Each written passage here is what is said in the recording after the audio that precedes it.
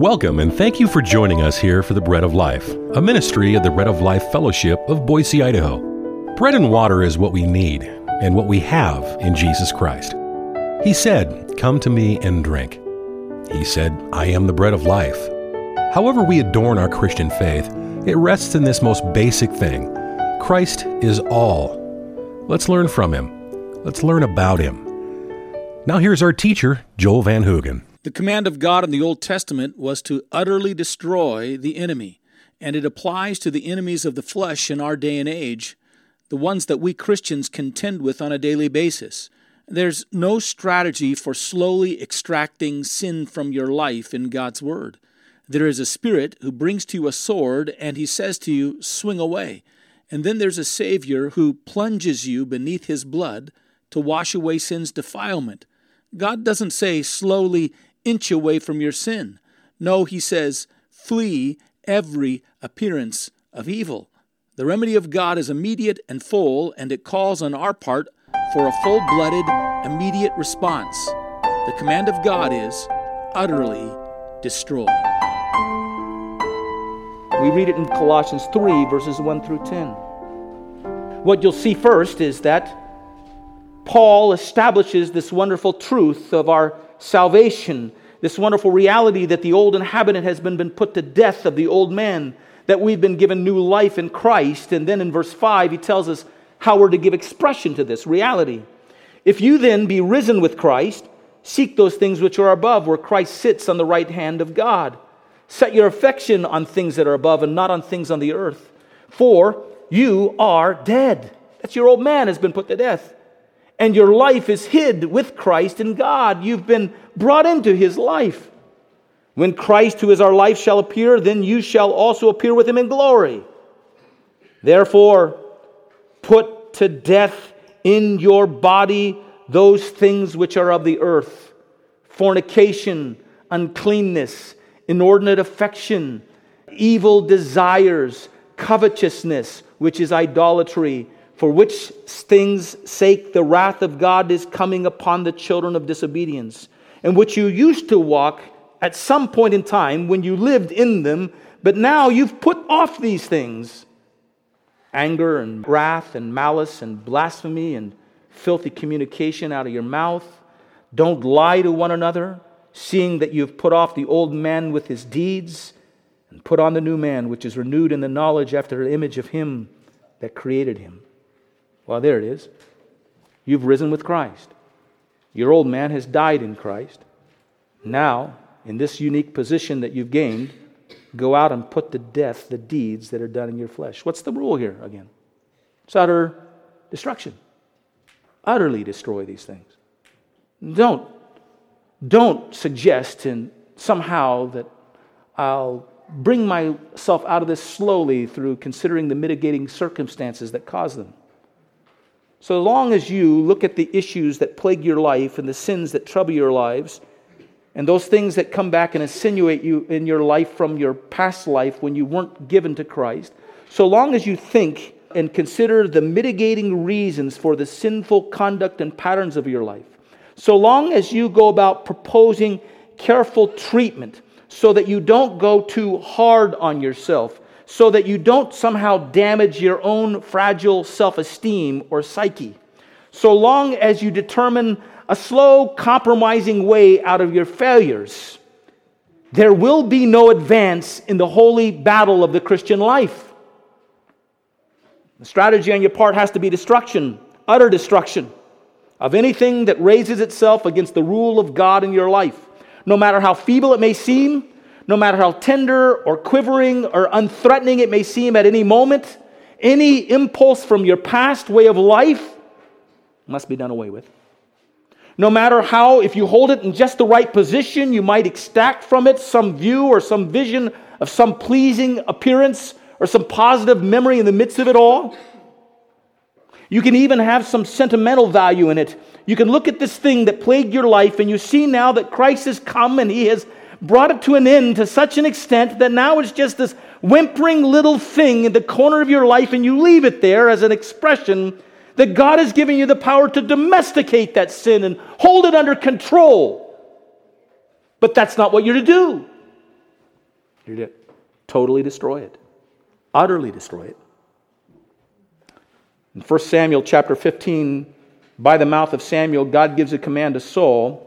The command was for Saul to go out against the Amalekite people who had resisted the nation of Israel when they were wandering through the wilderness, coming into the promised land.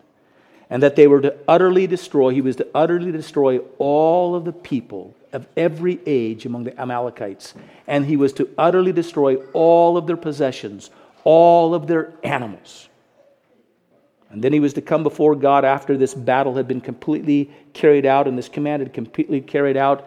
And Samuel would return and meet Saul before the people and offer sacrifices to God, praising him for the victory that he brought. Saul goes out. We're told that they utterly destroy the people, but as we read on, we discover they didn't utterly destroy everything. They kept some of the animals that were better condition alive. In fact, they only killed the sick animals and the hurting animals and diseased animals and imperfect animals. They kept the best ones for themselves. Then when Samuel arrives on the scene, Samuel's first word is, "What is the sound of this bleating that I hear? Why do I hear sheep in the background?" Then we find out that Saul has not killed all the Amalekites either. We'll find out more of this later on. We'll see that he didn't do a thorough job as we read on, but we see at least at this point in time he's left one Amalekite alive, and it's Agag the king. And he's left Agag alive because Agag is a little trophy of his victory. Now Agag will be serving at his feet, and Agag can be one of his servants going around and fetching things for him, and Saul can gloat over the great victory that he had over the Amalekite people. And as a result, Samuel tells Saul because of his disobedience that God is going to tear the kingdom from him and he'll no longer be the king of Israel.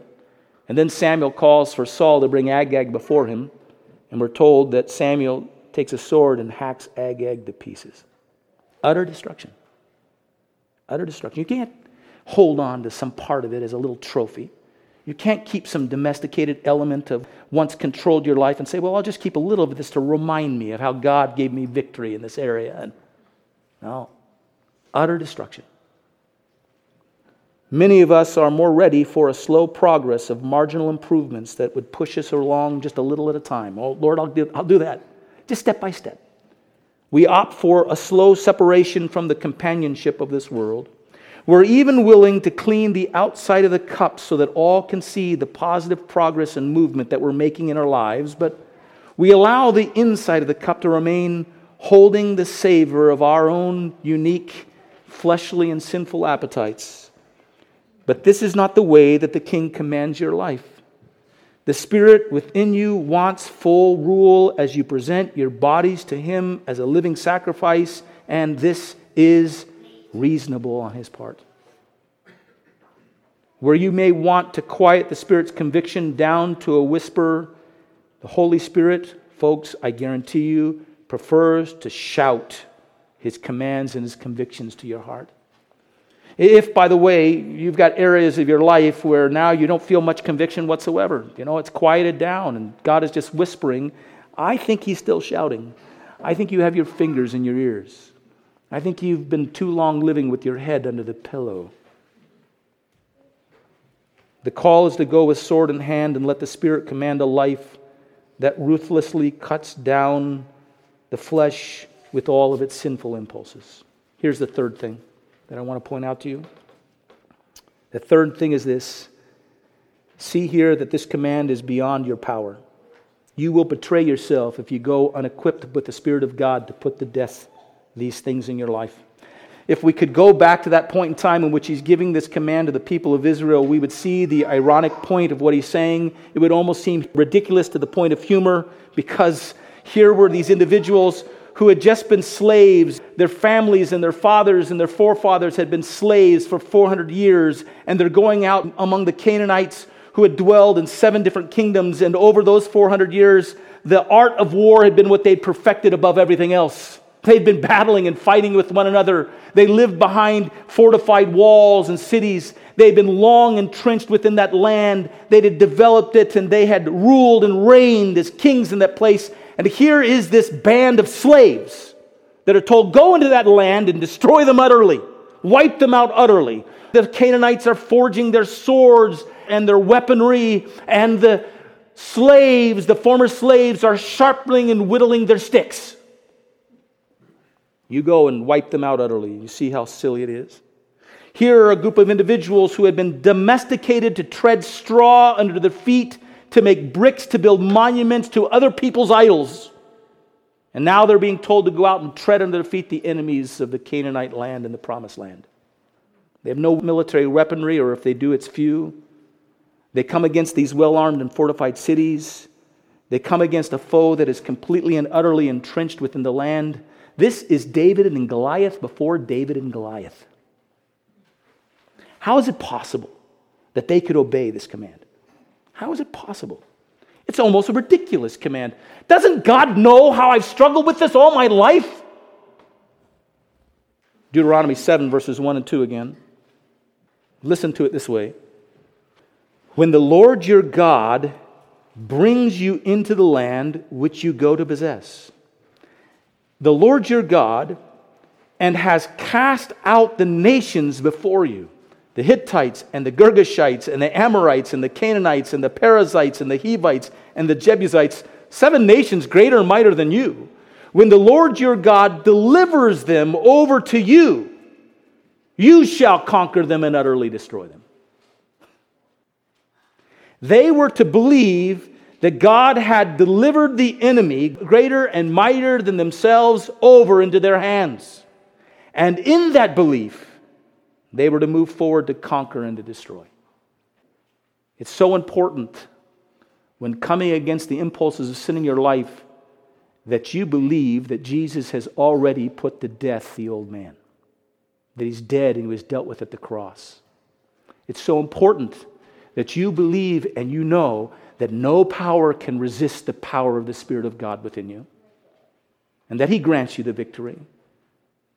To believe that God is greater than your sins, and God is greater than your failures, and God is greater than your selfish patterns that signal and roil and express themselves on a regular basis within your own flesh.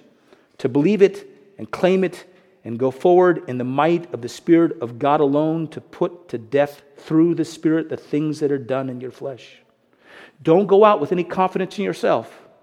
Please don't think that you can control and regulate and domesticate these patterns of behavior that are unworthy of your King. You can't.